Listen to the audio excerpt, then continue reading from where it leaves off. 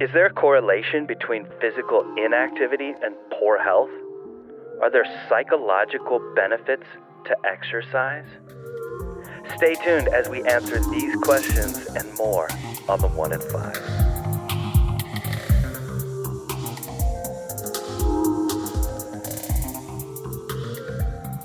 Hey everyone, welcome to the 1 in 5, the show for those who want to know how to be healthy, how to stay healthy, and how to promote health in your community. I'm your host, Adam Renshaw, and in today's show, we have Dr. David Mark with us again, and we're going to be talking about the benefits of physical exercise or aerobic exercise. Dr. Mark, let's just get right into it. My first question for you is there a difference between physical activity and exercise, and what is it? Yeah, there is. When we talk about physical activity, we're basically talking about movement, which is keeping active, walking around your house, getting out of your chair. Exercise, we're talking about, you're really trying to get your heart rate up, to get your blood pressure up, to really focus on getting in shape and getting better. So it's more vigorous activity. So that's an important distinction as we're talking about the benefits, the health benefits of exercise versus activity. Okay, so activity, I mean, my Apple Watch tells me to get up and stand every hour. That's physical activity. That's not exercise. Correct. Okay. Really important and useful, but there's when we're talking specifically about health benefits, there are benefits to both. But we want to be careful and clear in our language. Is there a correlation between physical inactivity and poor health? Yeah, and what we see, and you probably heard about this recent campaign about like sitting at your desk is the new smoking. What? Which is basically what there's been increasing data, and there was a big study in 2016 that looked at the health effects of sitting around, of sedentary lifestyle, or just sitting in your office desk 8 hours a day. So what happens when you do that, when you have this extended sitting time? What are the health effects? And there was this analysis done in 2016 of a bunch of studies. So this is over 1 million individuals that were involved. Wow. And what they found was that if you daily sitting time of over 8 hours a day did have this increase in all-cause mortality, meaning like, death from all these causes went up in the group that had this extended sitting time. If you had that extended sitting time, but then also got some vigorous exercise every day, and what in this case it was like an hour or an hour and 15 minutes, that increased risk went away. No. So you could get back, health benefits even with an 8-hour day office job sitting at your desk, if you did vigorous physical activity for at least an hour a day. Nice. So I can sit on my rear for 8 hours, but if I exercise for over an hour, I'm good. Yeah. Okay, pretty perfect. Much. It's like if I go and eat that spinach salad first and then have biscuits and gravy, I'm good. Right? I think that's exactly how it works.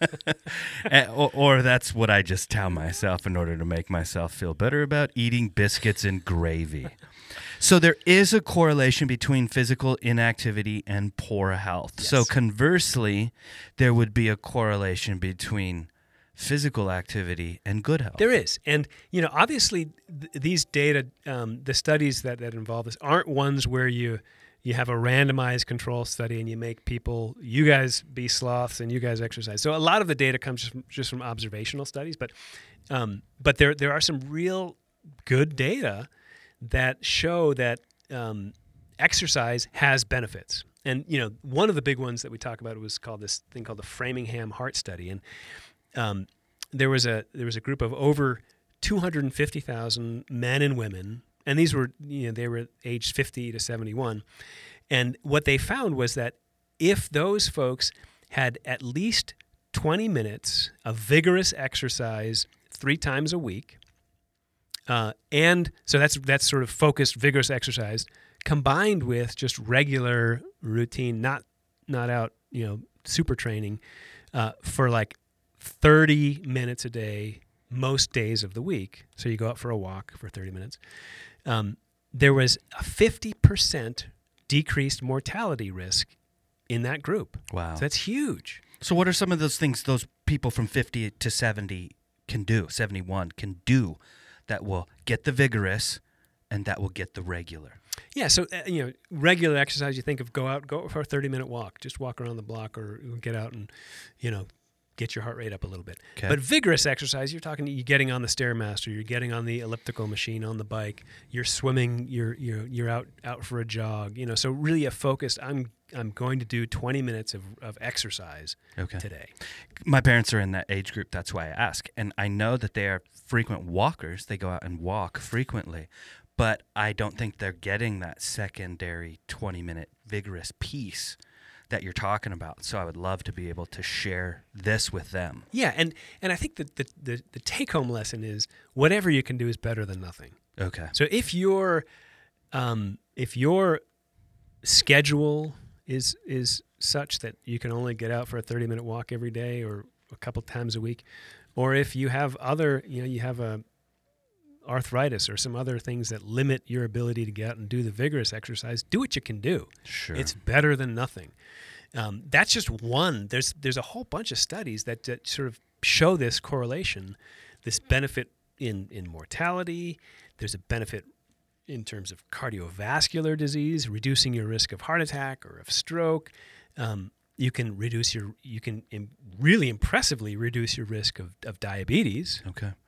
That was one of my questions. That and cardiovascular disease. Can you explain sort of how this exercise is going to first, one, benefit people with diabetes, second, explain how it can help prevent? Yeah, one of the things that happens with your blood glucose is that when you're exercising, that glucose can go right into your muscles without insulin. So usually your body produces some insulin, and that's what gets the blood glucose out of the blood vessels and into the muscle. But when you're exercising, it happens without insulin. So there's this natural benefit to exercise for folks who have diabetes. But then there's lots of evidence that shows that exercise can prevent diabetes as well. Okay. So great news, and similarly, lots of evidence showing that it can reduce your risk of cardiovascular disease. Yeah, and explain that.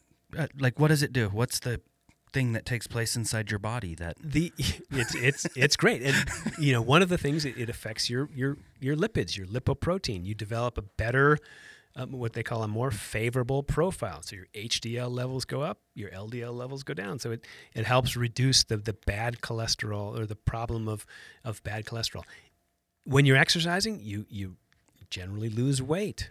And so that helps reduce your risk of cardiovascular disease. Your blood pressure will come down over time. Okay. So it has lots of and all of that together means your risk of heart attack and stroke decrease.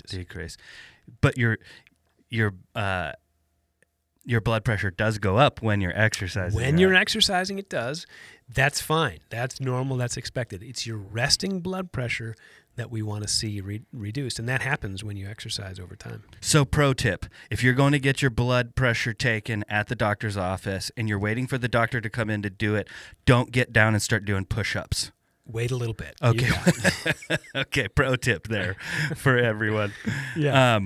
That's really good information. And for those who want to know more about cholesterol, you can refer back to a podcast that we did about cholesterol and lipids, and that's on the 1 in 5. So thanks for that, Dr. Mark. Quick, are there any psychological benefits to aerobic exercise? There really are. And in addition to what we call the runner's high, which is the release of natural endorphins, there's clear evidence that exercise can lead to better sleep. When you sleep better, that can improve your mood and reduce anxiety. And so it can reduce stress in the long term. So there's lots of evidence that, that exercise improves, your behavioral and psychological well-being through time. Okay. I want to talk to you really quick about running. I hear you're training for a 50K this year. Actually, I know you trained for a 50K last year, and you weren't able to do it because it was canceled because of COVID. This is true. You're training for a 50K this year. How's it going, man? So far, so good. It turns out that one of the benefits of exercise is it makes running less painful through time. So that's a great benefit. Awesome. Yeah, I'm enjoying it. What are you up to, mileage? Our long runs are in the order of like 13 miles a week. Okay. So moderate stuff. What's the longest you're going to do before you do your 32? We'll do probably a marathon, which is 26. Oh, gosh. Awesome. And that's all you did last year, too. Correct. Okay. Yeah, you said. Okay, one last question before we go. How much, and you kind of answered this, but I just want you to repeat it as sort of a closing thought to those who are listening to this podcast. How much exercise should we get daily/weekly? Yeah, so again, whatever you can get in your schedule is great. But if you can do 20 minutes a day, and if you can do 30 minutes 3 times a week, you're in good shape. Okay. Awesome. Motion is lotion, movement is medicine. Awesome. I like that.